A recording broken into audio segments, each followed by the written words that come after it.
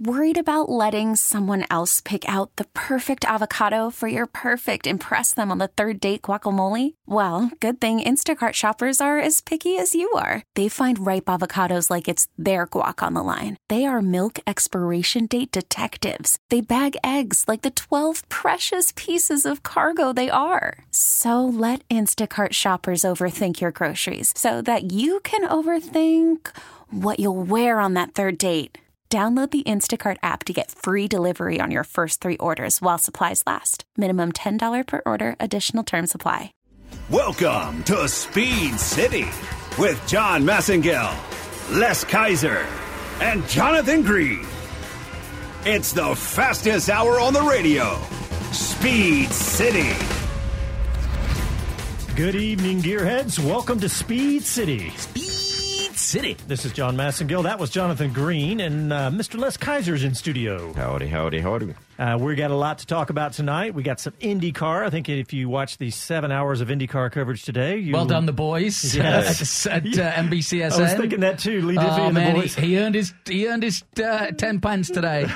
We're going to talk a little World Endurance Championship today. There's been a little bit of breaking news that happened on that. A fracas, no less.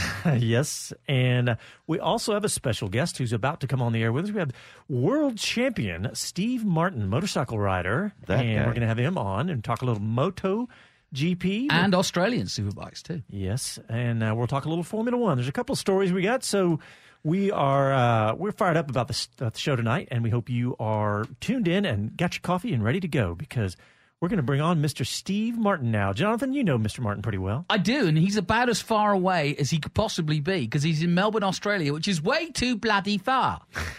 But it's actually like Monday afternoon, isn't it? Actually, I'm glad we got Steve on the show tonight, because I need to ask him a favour. So that's good news. All right, You're going to ask him for the lottery numbers? Yeah. Okay. Tomorrow's lottery numbers. Steve Martin, old friend and commentator extraordinaire, world champion extraordinaire, both World Superbikes and World Endurance. He's done the lot. Suzuka, you name it. And now commentating, I believe, on all things MotoGP and all things Australian Superbike. Is that correct, Steve? And cover model.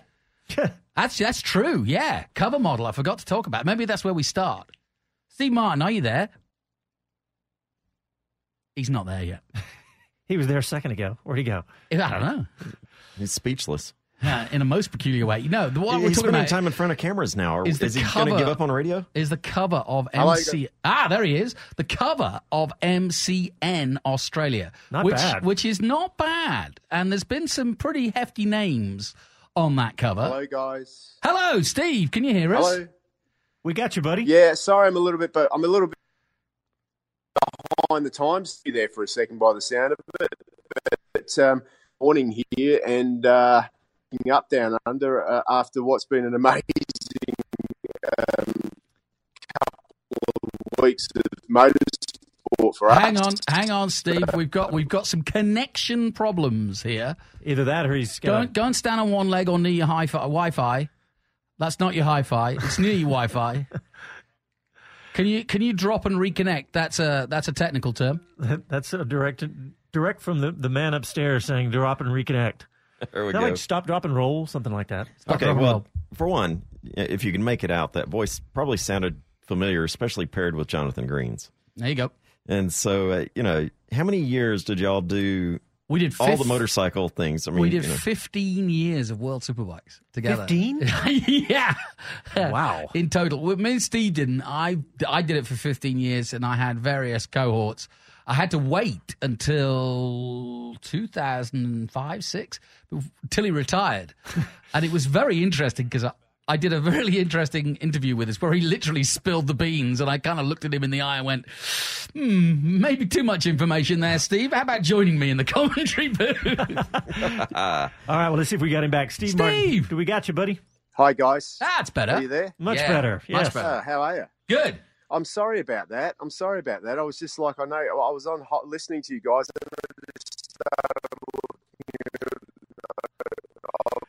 Dang it. We lost him again. Steve. It's those kangaroos. It's got to be. He's got 29 kangaroos that live in his backyard. That's got to be something to do with that. That's got to be something. Maybe it's the kangaroos chewing on the wireless. Does that happen? Or I don't know. Hopefully we'll get this connection working. But Steve is kept busy. We used to hear him on the World Feed and things like that for this. But has always got his pulse on the motorcycle business and the sport itself. He's been doing, as Jonathan said, a lot of the Australian Superbike series, covering it. Which is amazing because that's where Steve came up and that's where he sort of cut his teeth, was an Australian champion. But so many of them are, from Troy Bayliss to Mick Doohan to you name it, Daryl Beattie. And they all come up through the ranks of the championship in Australia. And what's amazing is Troy Bayliss, who is about the same age as Steve, I may add, is still racing in it. Gosh. This weekend. It's I say it with a high voice. It's just, I thought we'd done and dusted with Troy Bayliss, but he's still out there. Wow. That's crazy. All right, we're going to try one more time with Mr. Steve Martin here, see if we can get him all the way from Australia. All right, Steve, we got you. Try again. Right, sorry guys, a little bit slow down here. It is, you know what it's like down here. Can you hear me okay? Yeah, I can hear you fine. It's Monday afternoon. We get it.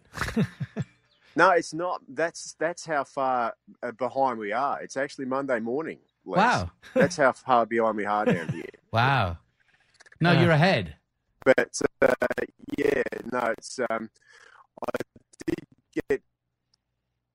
It sounds like we get him for just about 30 seconds. And then he Daleks out. Whatever. All right. Well, we may have to try another way. We'll try here in a minute and see if we can get Steve Call on. anytime, Steve. We're here. We've got a full hour. Anyway, what he was going to say was... No, I want to get his take, and we can talk about it a little bit. I want to get his take. I'm still reeling from that race in Austria in MotoGP, and that's what I wanted to get Steve's take on. Yeah. Because there's been a changing in the guard, and we watched it together, you and I, John. And I know, Les, we talked about this a little show. It's just the changing of the guard. Ducati seem to have finally arrived in no uncertain terms with both Dovi and Lorenzo. It's probably too late for Lorenzo, but it just appears that bike is finally dialed in. I remember saying all those many moons ago, in fact, when we came to Austin and MotoGP's race, and Lorenzo was nowhere. In fact, they were already talking about him giving up, and of course he did. Basically, at the Le Mans race, which is round 5? Announced he was not going to be racing for Ducati next year. And I just, and remember, he was complaining the bike didn't feel right. It just didn't feel solid under him. They wound up changing the tank. They tweaked this, they tweaked that, and suddenly he's at the pointed end. And, I halfway was joking last week when I said something about have we ever had a rider at this point go, hey, never mind. Never mind, I'm good. Yeah, I'll wear red. I'm solid here. Well, it strikes of a bit of an Alonso to it too, because it could have. Let's hope it doesn't sort of match with the sort of downhill slope of Honda, because Yamaha are at 6s and 7s at the moment a little bit. Honda obviously still are the team to beat, and Ducati have now kind of equaled and matched them. Well, we're going to try one more time. We've switched different technology. Different technology. We got Steve on Skype. Let's try now. Mr. Steve Martin, how's it going, buddy? We got you now? Oh, I can hear the animals. What was that? Now, you guys are... that's... I don't know what sort of bird that is. I've just been doing a bit of bird watching while I've been waiting to get connected, but we have tried some different technology. We've gone old school, and hopefully it's working now. How are you? I'm very well. What is that? I'm worried for you. It sounded like some dinosaur in the background. Pterodactyl. Ooh. Well, yeah, we've got a lot of dinosaur-type animals. That's just a cockatoo. That's a cockatoo. He's having a bit of a go at the ducks. Well, yeah, the cockatoo's having a go at the ducks at the moment, but that's not what we're here to talk about. I bet a few of those in Australia. Yeah, well, you know what it's like down here, Jonathan. I do. There's a cockatoo. Well, Steve, we want to get your take on what's happening in MotoGP, man, with Ducati and Honda. And we were just talking about how the resurgence of Ducati, and what do you think? Well, I don't know that it's so much of a resurgence of Ducati, because they've been doing what they've been doing with Dovizioso. He's been there and winning the old one and having a bad result and doing what Dovizioso does. Everyone's been patting him on the back and Lorenzo and going, oh yeah, he's done. He's hopeless. No good. He's not going to do anything on the Ducati. The ball goes 15th again. Well, I don't know. He finally started getting out of the left-hand side of the bed. And now he's winning. The problem is Ducati have sacked him. That's the big problem. It is a big problem. And, we were just saying, I mean, it's too late, isn't it? He can't go back now and say, actually, I've changed my mind. But it's going to be interesting to see him, if he is brimming with confidence, be teammates with Marc Marquez. And there's only two ways it can go. It can be a triumphant, brilliant season of the two Spaniards going head-to-head and slapping each other on the back like they were last weekend, or it's just going to go hideously wrong as it did with Rossi. Well, firstly, at the moment, they're good buddies because they're on different bikes. Everyone's happy. Lorenzo's good. As soon as they get on the same brand of bike, they probably won't be talking to each other because it's one thing to conquer the Ducati. That's a very hard task. But to beat Marc Marquez is almost impossible. But you know what? After seeing what Lorenzo has done with this Ducati, I sort of can't help but think that if there's one person that can do it, it's him, because the way that he's turned it around is incredible. He's gone from being absolutely hopeless for like a year and a half to come back from that and be so dominant. In fact, they just had a test at Misano. I don't know if you mentioned that, but it's yesterday, and it was a private Ducati test. And once again, Lorenzo was the fastest by over half a second, which in MotoGP terms is an amazing amount of time compared to Dovizioso. So every time that he wins from now on, you look to the, you get a glimpse of all the head honchos at Ducati in there clapping, but they're sort of themselves up inside because they've made a pretty big mistake by getting rid of him, in my opinion. Well, when you say they got rid of him, wasn't it both ways? Wasn't it sort of mutual? Well, the rot set in. I think Lorenzo probably would have been happy to stay because if they did what he said. But they obviously said, well, Dovizioso's doing okay, so, you should be able to ride the bike like that.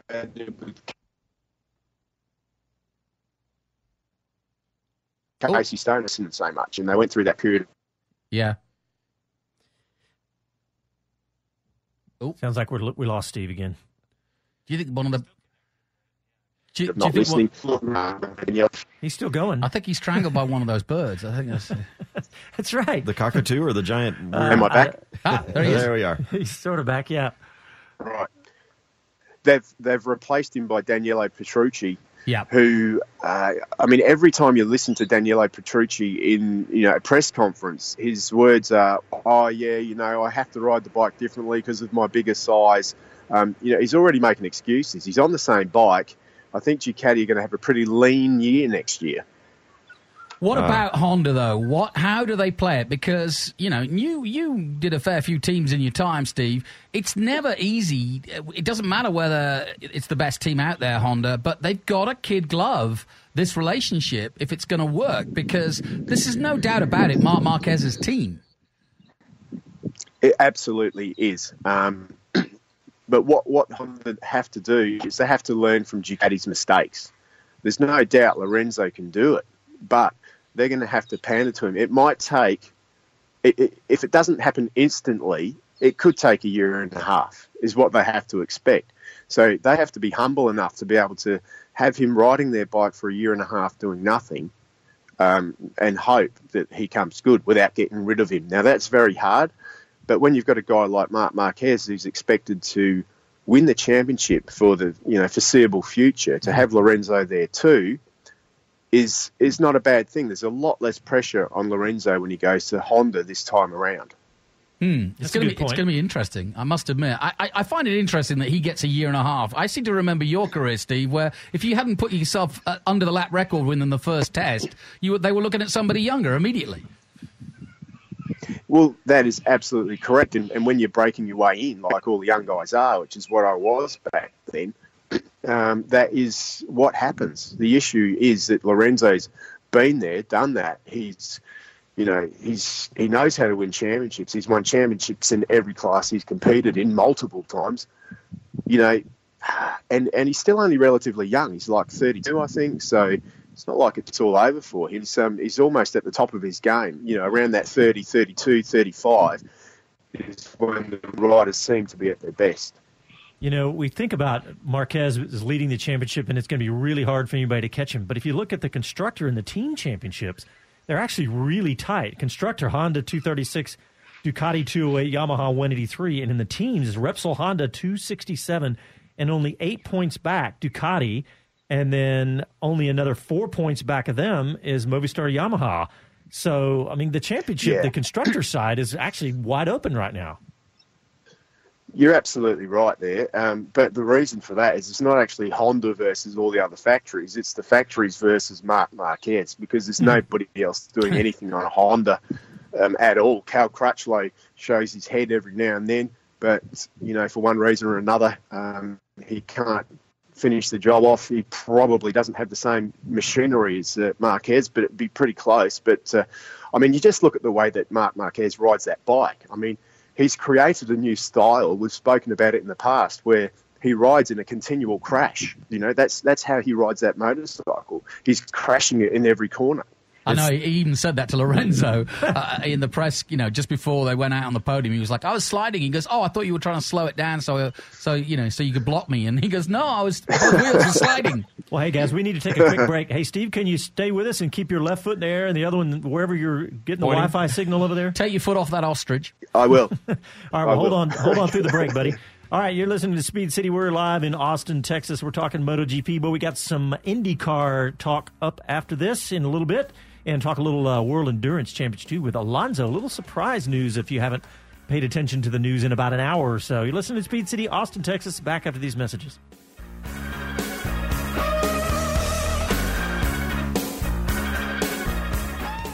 MV Agusta motorcycles are the epitome of Italian style, precisely crafted with a passion for two-wheel art on wheels.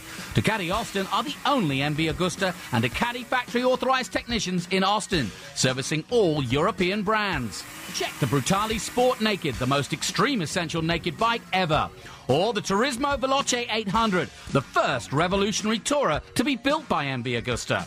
Or if you want a pedigree steeped in racing, then look no further than the World Supersport winning triple F3, 675 and 800.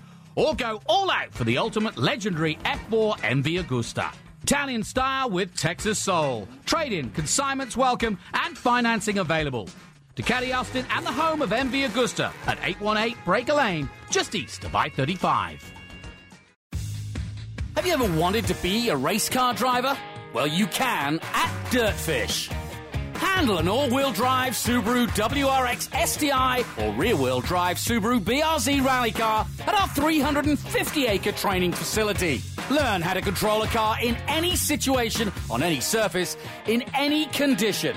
Go fast, get sideways. Get your adrenaline fix by visiting dirtfish.com.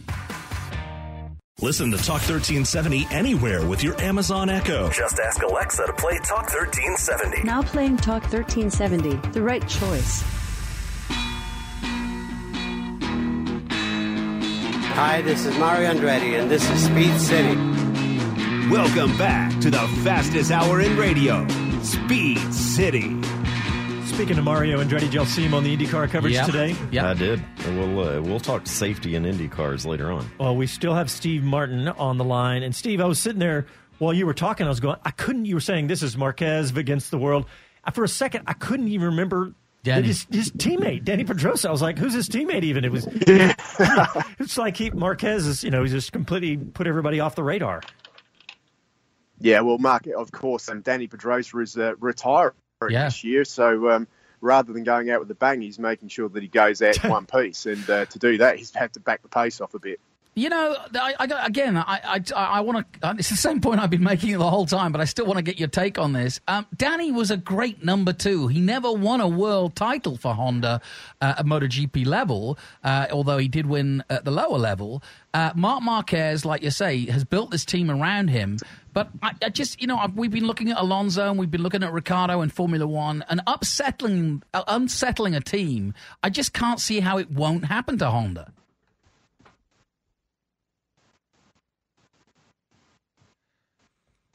I'm thinking Honda team is just going to be all mixed up. You know what I mean? At level, that's the way it works. Sorry, say that again, Steve. Yeah, I don't think so, because it will be.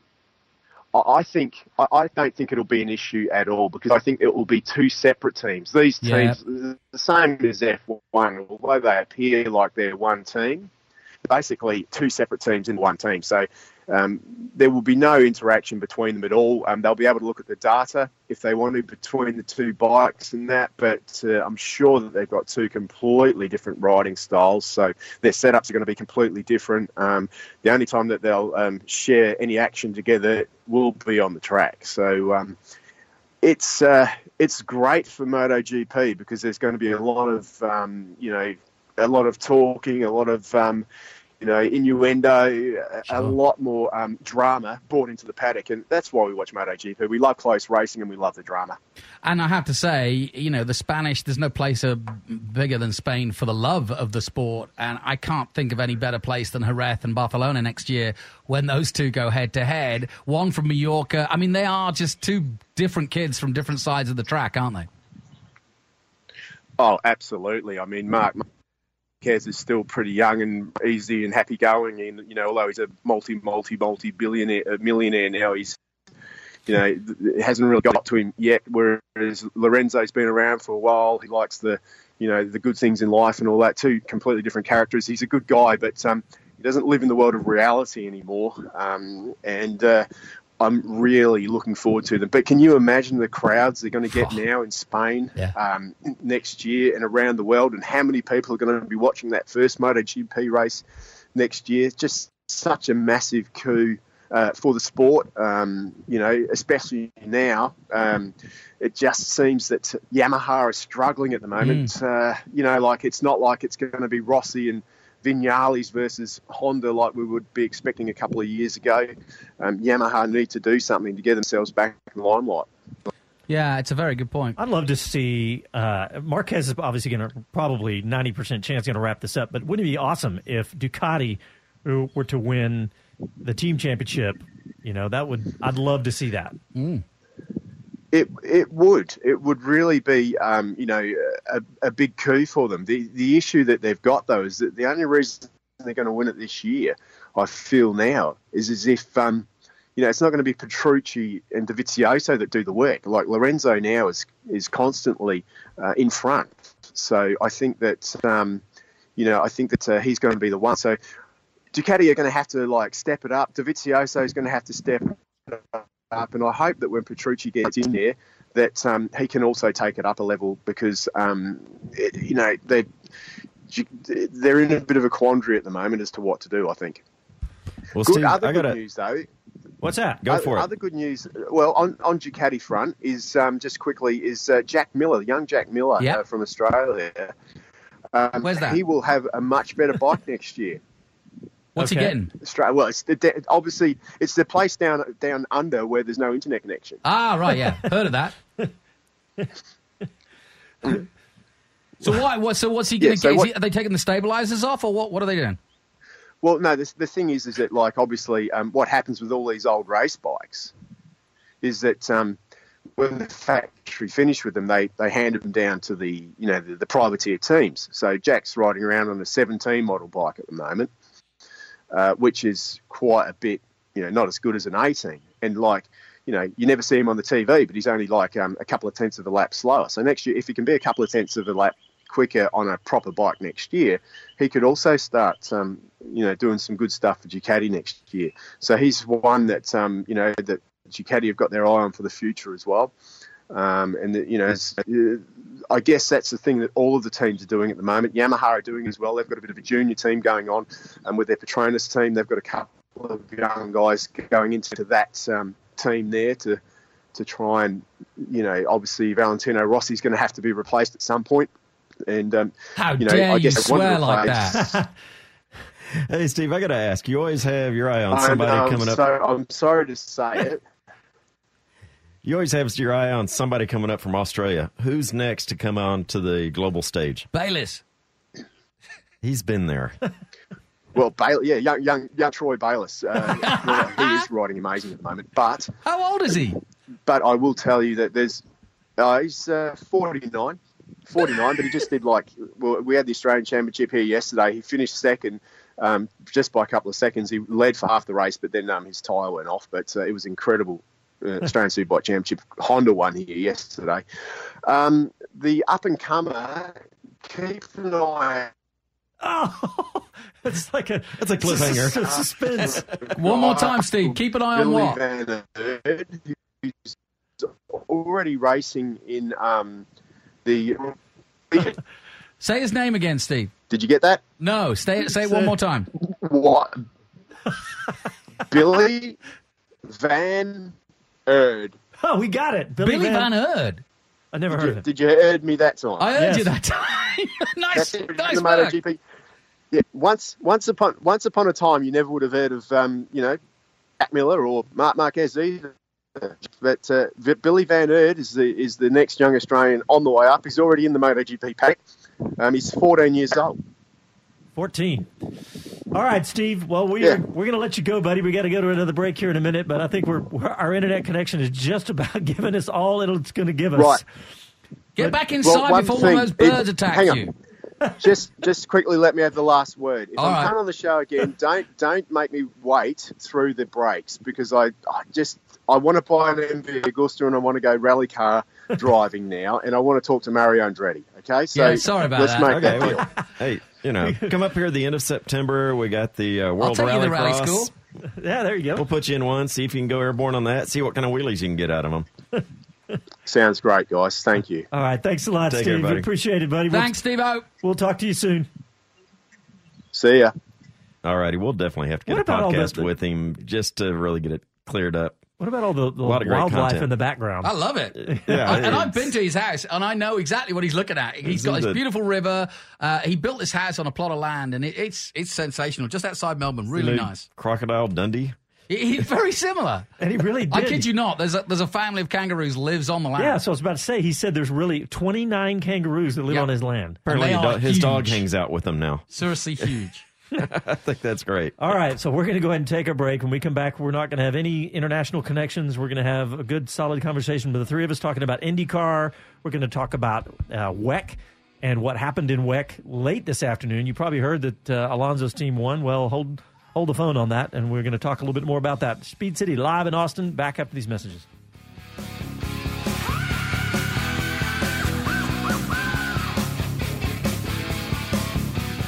Do you want to drive a rally car? Well, you can at Dirtfish. Get behind the wheel of an all-wheel drive Subaru WRX, STI, or rear-wheel drive Subaru BRZ rally car at our 315-acre training facility. Learn advanced car control skills on any surface, in any condition on our 12 different rally courses. Drift through corners, hammer down straightaways, go fast, get sideways, and visit dirtfish.com. The Austin East KOA Campground, just 15 minutes from Circuit of the Americas and downtown Austin, and just 2 minutes from the Travis County Expo Center and Central Texas Fishing at Decker Lake, featuring amenities for every style of camping, from tent sites to luxury RV pull-throughs and cabins, plus a pool, showers, and laundry. Nestled in tall oak trees on the edge of the hill country, all the pleasures of the Lone Star State await you at Austin East KOA. To make your reservation, visit austineastkoa.com. This is David Hobbs, and you're listening to Speed City. Welcome back to the fastest hour in radio, Speed City. Hey, you guys, y'all heard the ad during the break for Dirtfish Rally School, right? Yep. I was reading Racer Magazine, and they were choosing, they talked about the top race schools in the United States. You know, they boiled it down to about 10, and Dirtfish was on that list. I've been, and I have to say, guys, I know they're one of our sponsors, but it's immaculate. From the facility, from the folks that run it, the professionalism, everything about it. And, of course, as you know, James Rimmer and the Dirtfish folk will be down here in a few weeks' time. In fact, I'm hoping to get James on the show either sometime this week or next weekend, because we're now, getting excited. I saw the hat you were wearing today. World Rallycross is a-coming. You got it. And I just watched the TV coverage on CBS Sports Network about Canada and, of course, Austin. Really excited. We're taking a group of them to NASA. Really excited about that. It was a huge group. They've gone all in. So I'm really, really excited.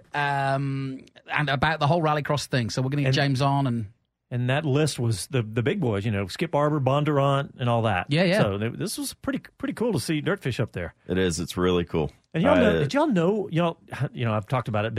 I went to Skip Barber many years ago, but I didn't realize. They went under and then resold it, but they're making a good comeback now. So hopefully, because Skip Barber, it's not too late. One of those iconic names in race schools. I just looked down at my shirt to see if I was wearing my Skip Barber shirt. All right, let's talk some IndyCar. What a crazy day. Scary day. Yeah. I mean, it's now, you can look back a little bit. And I don't know the latest update on Wickens, but... he's gone to Allendale, he's gone to hospital. Yeah, but there is no update. Nothing from Indy, no. As everybody else has heard, I'm sure, it was right at the start of a 500-mile race at Pocono this weekend with the championship on the line, 4 races to go. Championship's being led by Scott Dixon, looking for his 5th. But the new upstart, it's now his 3rd season, I say that, but is Alexander Rossi, of course. He's a nice kid. Right, he's got potential. Rossi led pretty much the whole way. I think it was only but 16 laps that he didn't lead. Power followed him home. Power is likewise in the championship hunt. But Rossi did the business today, and that's back-to-back for the kid from California. Yeah. Really impressive on 2 completely different circuits. Did you see the little segment they did on Rossi? Yeah. Robin Miller did at the very beginning of the coverage. Yeah. And just talking about how his path through, trying to get into Formula One and essentially saying, we don't know, he didn't maybe necessarily, in fact, it wasn't his best race ever that he won, the Indy 500. Obviously, there was a lot of strategy involved in that. But ever since then, obviously, Rossi has proved that he is way more than just that lucky Indy 500 winner. He's an incredible race driver. I think it's a lesson to the up-and-coming F3 and F4 drivers that a stint over in Europe to sort of round out the edges, get into the deep end, if you like, of the swimming pool and see if you can swim. It doesn't matter. There's only 20 drivers who get to Formula One. It's almost a bit of a joke when you consider how many guys attempt to go that road. And I actually think a more rounded Rossi arrived at Indy, despite the fact that he hadn't really achieved what he set out to do, which was to make it in Formula One. But that wasn't his, in other words, his talent was always there. And I think he'd had a maturity over in Europe. Not to mention, I always think back to that time we had him in studio in about 2012, 13, something around there. When he was still early in his F1 days. Developmental. And he talked about the regimen in Formula One. And I just don't know if you get that. I haven't heard anybody talk about that level of regimen, where they're down to literally measuring portions of food on scales that weigh grams, and the exercises they did for his neck, and then the mental exercise they did. So, maybe. I remember, to reiterate that, I remember him talking about being on a stair climber with an activity board in front of him and headphones, and they're giving him directions, and he's having to do math and respond and hit the activity board accordingly. And you're still on the stair machine. Yeah. There's nothing like the money in Formula One. We used to rub our belly and tap our head at the same time. Occasionally. But, the money in Formula One that allows that level of, that depth of training that, guy, he does all that and comes over here and shows that pays off. I mean, that's kind of the way I look at it. Yep. But obviously he had a great race, man. Did you see after the restart, Rossi just pulled away. He obviously had a great car because he pulled away and really never looked back. Will Power obviously was battling with him there, but his car was obviously really fast, and he was obviously fast. Hats off to Dixon, sorry. Yeah, exactly. There was only one time that Will Power took him in during a pit cycle and came out, but Steady Eddie, I mean, that's Rossi nowadays. Yeah. I think we see that, and the discipline, when we spoke to him, Jonathan, after the 500, it was like, I knew I didn't know, so I just listened to what Herda and Andretti were telling him. And so, that's actually a big part of maturity, is knowing what you don't know and letting somebody else take the controls. Yeah, a little bit. He's a good learner, a fast learner, and very intelligent young man. That's the point. I actually am enjoying the fact that he's up against the master, literally, in Scott Dixon. 5-time titles he's now going for. He's still got the lead, but it's been narrowed this weekend. But again, Dixon did a mature champion job by he had a terrible qualifying. By the way, there was rain and all sorts, so they didn't have barely any time on the track. But he qualified 13th and made it up to 3rd. So good day at the office for Dixon. Not perfect, but better than he could have hoped for. Rossi knocks it down to a 29-point spread there. So and double points at Sonoma the final round. 3 more races to go, and it's going to be interesting. And, of course, Rossi now tied Scott Dixon, Newgarden, and I think, those are the only 2 with 3 wins. And, back-to-back wins. He's got some serious momentum right now. Well, we didn't really deal with the Wickens story. We didn't, you're right. Let's talk about it. It's still very scary because we don't know what's going to happen. It was early in the race. It was literally the second lap. Ryan Hunter-Reay, Wickens coming up on him quickly, takes the inside line. Ryan Hunter-Reay does not want to go high that early on an oval, on a triangle oval, because there was nothing up there. There was no rubber up there to grip. So he was trying to stay on his line. Wickens basically got alongside, but then it's such a long straight that Ray accelerated again, was definitely past him, and they just barely touched. But they touched, and then it was horrific.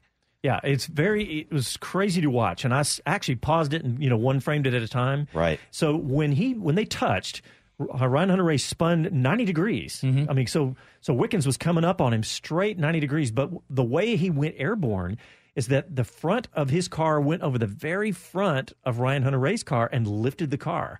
And of course, once that happens at 200 miles an hour, you're toast. And so he lifted up and he skated literally the bottom of the car along the edge of the safety wall, right, the safer barrier.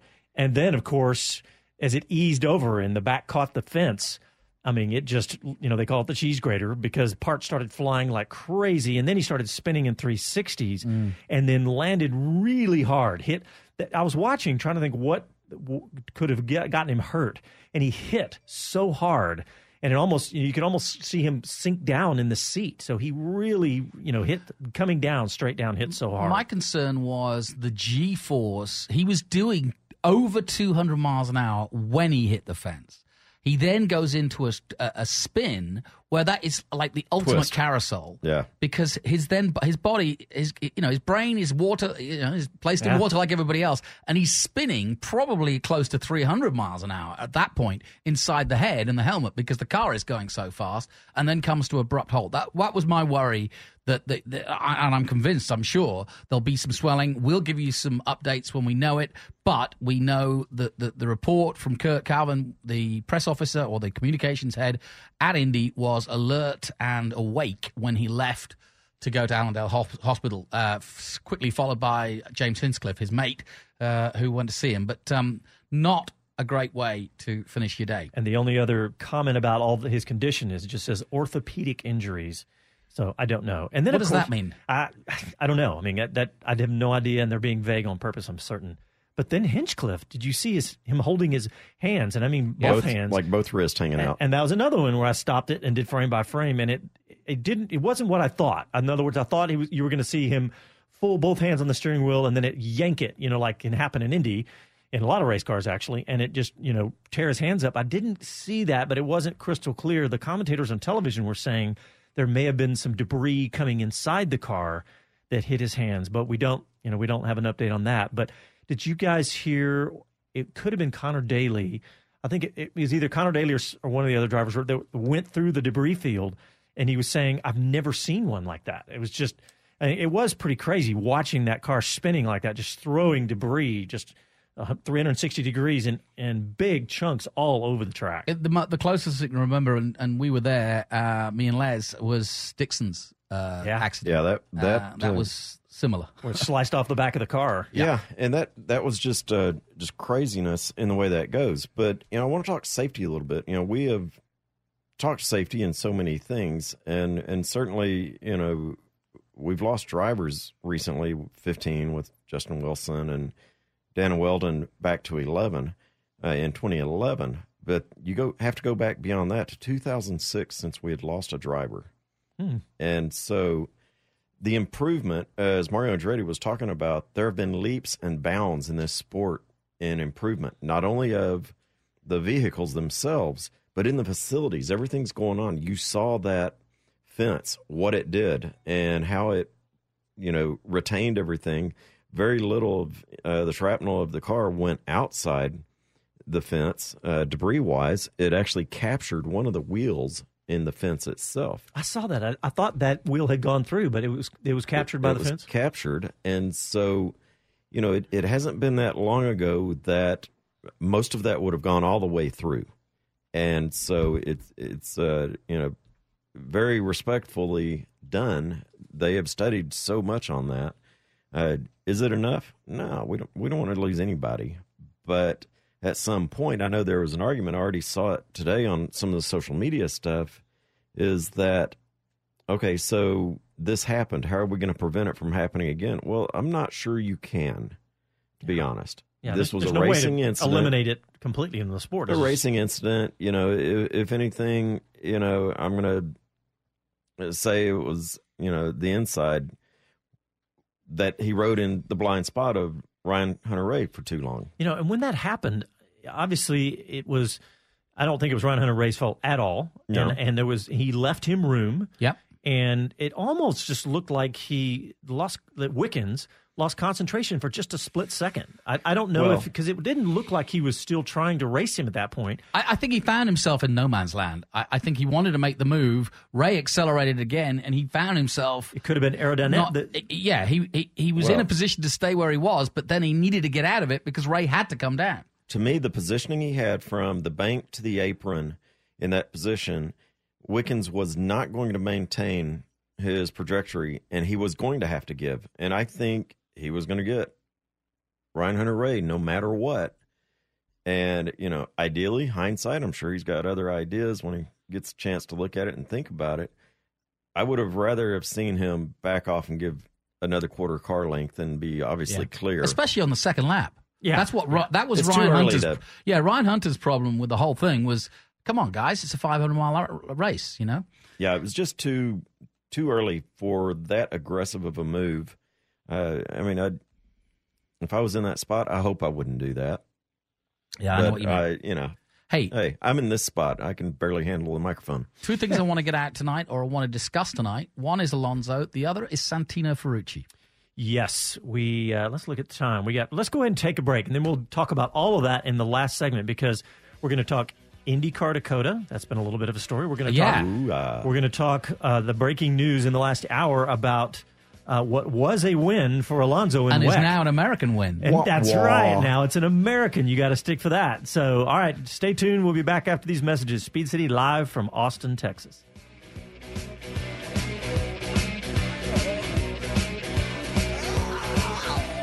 Hey beer people, it's Christine Sellis. And I'm Daytona. Sellis Brewery is back in Austin and brewing again.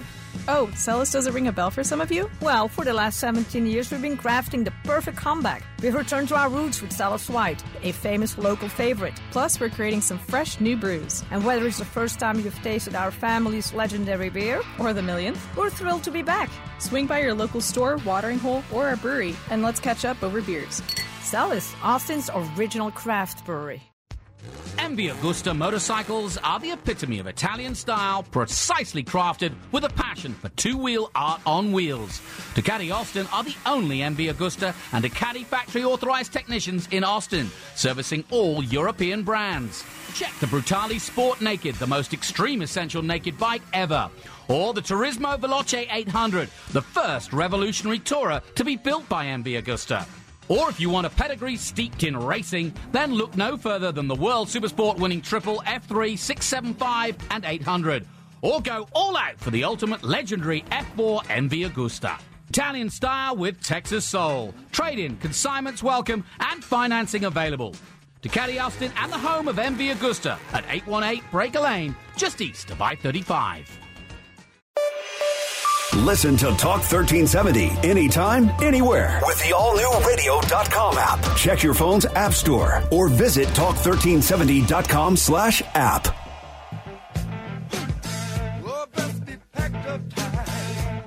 Hi, this is Jeff Gordon, and you're listening to Speed City. Welcome back to the fastest hour in radio, Speed City. Hey, last week we talked about a car night here in Austin, and Les, you got an update on that. Yeah, I got, and you know, hey, is thanks Jeff Gordon to coming? I don't know. That's still debatable. But yesterday morning, thanks to the Ferrari crowd, got invited out to breakfast with the regional Ferrari crowd. Saw lots of beauty things, and we talked about what next event's coming up. And certainly, you're going to see your share of Ferraris this Wednesday night amongst all cars, all brands, all denominations, all nationalities, whatever you want to call them. Come on out to Celis Brewery here in North Austin, August 22nd, Wednesday, from 6 to 9.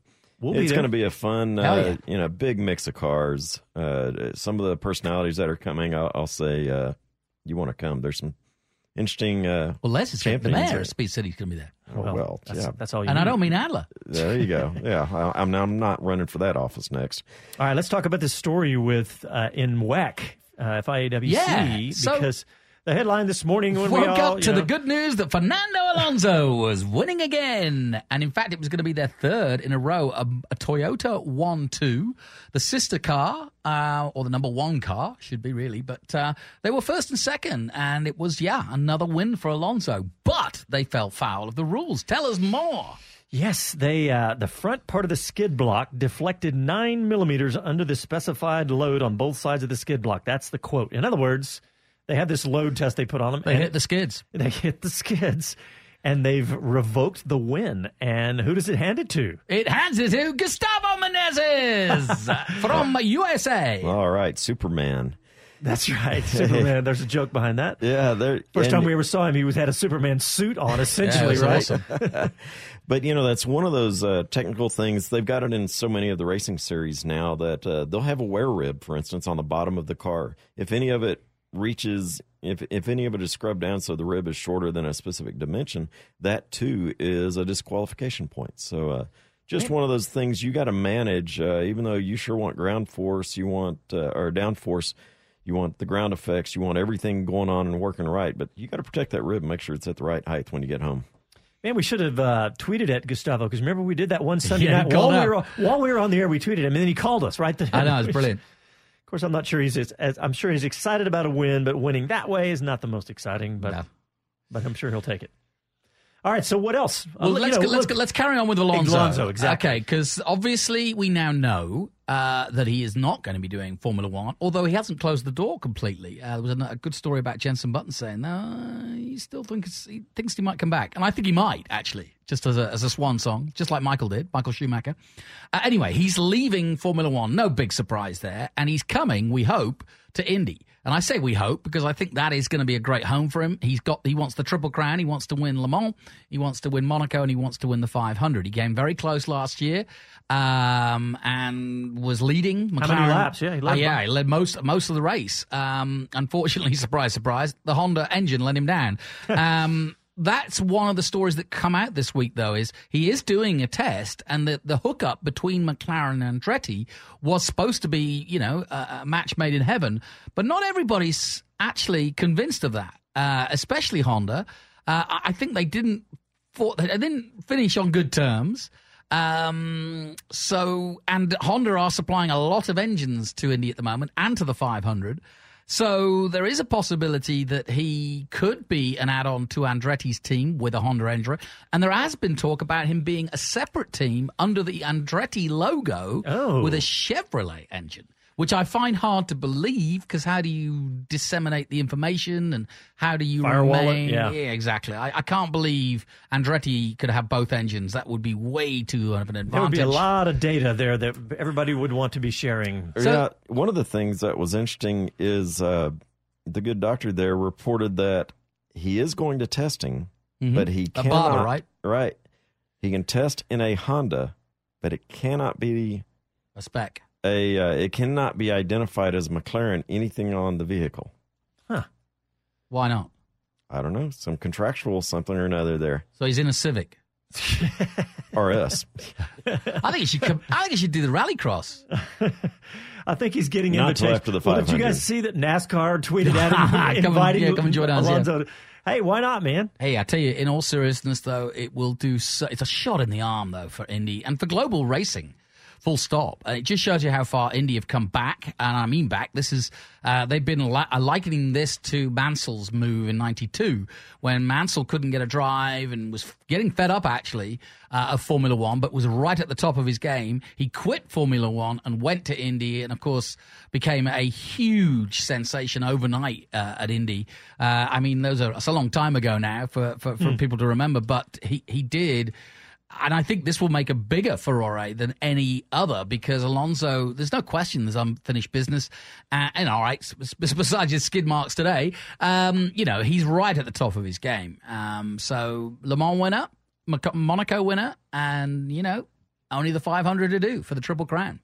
Yep, it's going to be really fun to watch this.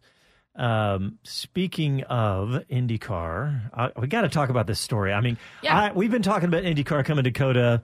And in fact, I don't even like to talk about it anymore because my hopes have been up way too many times. So, but this looks like could actually be some legs to this story. Well, what I don't understand, tell me this. I thought that, what's his name? Gossage. Eddie Gossage. Said, no way, over my dead body, blah, blah, blah, blah, will another race continue. Well, he's under life support. He's under life support.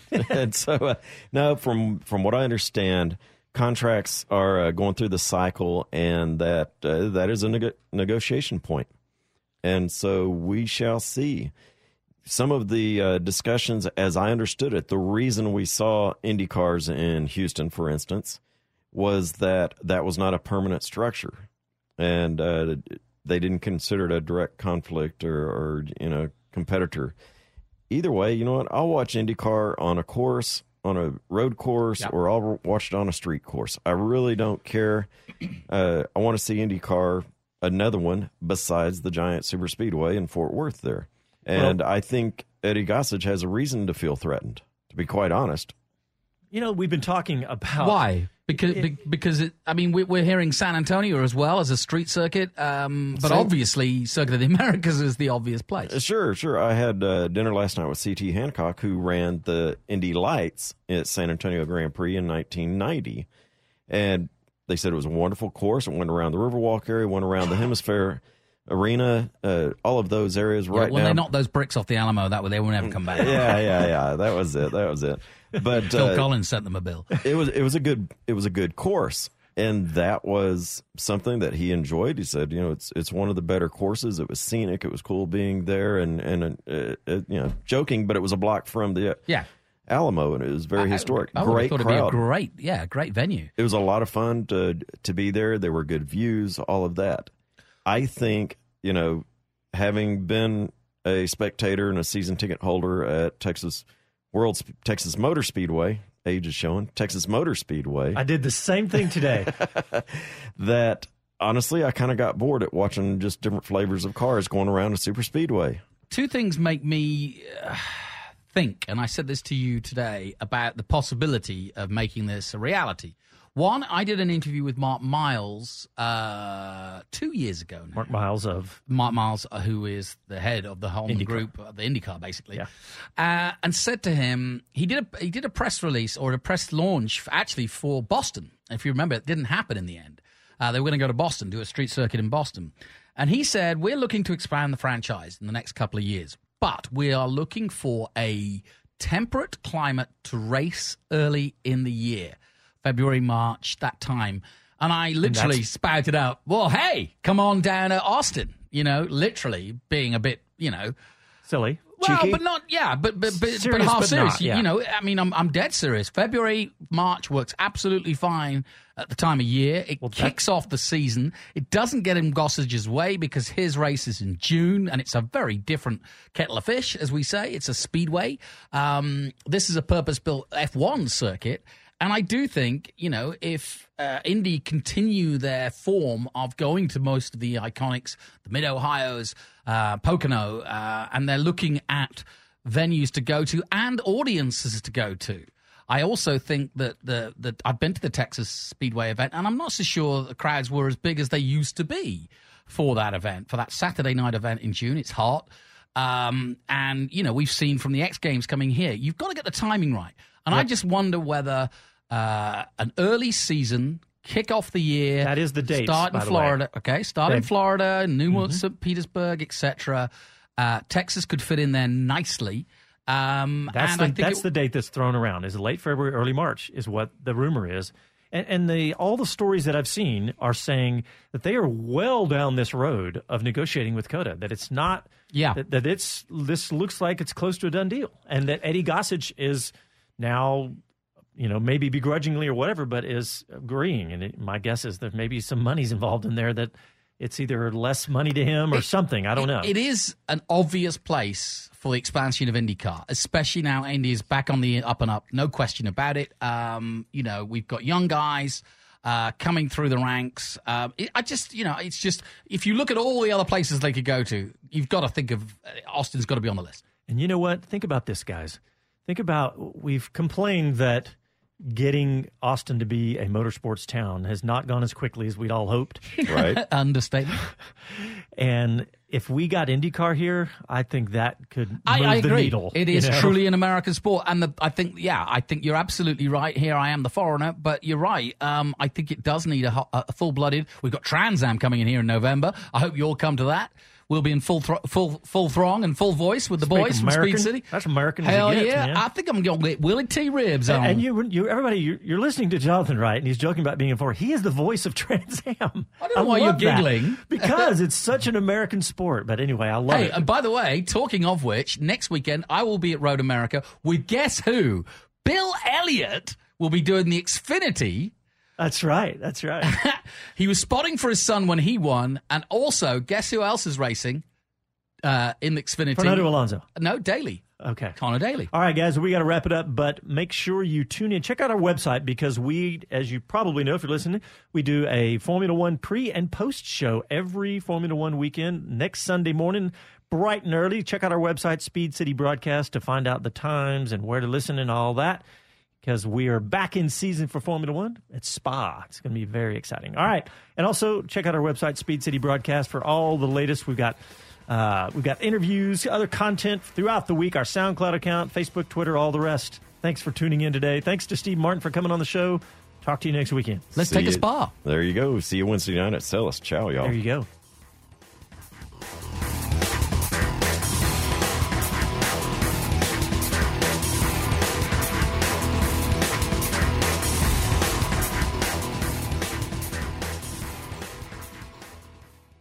This episode is brought to you by Progressive Insurance. Whether you love true crime or comedy, celebrity interviews or news, you call the shots on what's in your podcast queue. And guess what?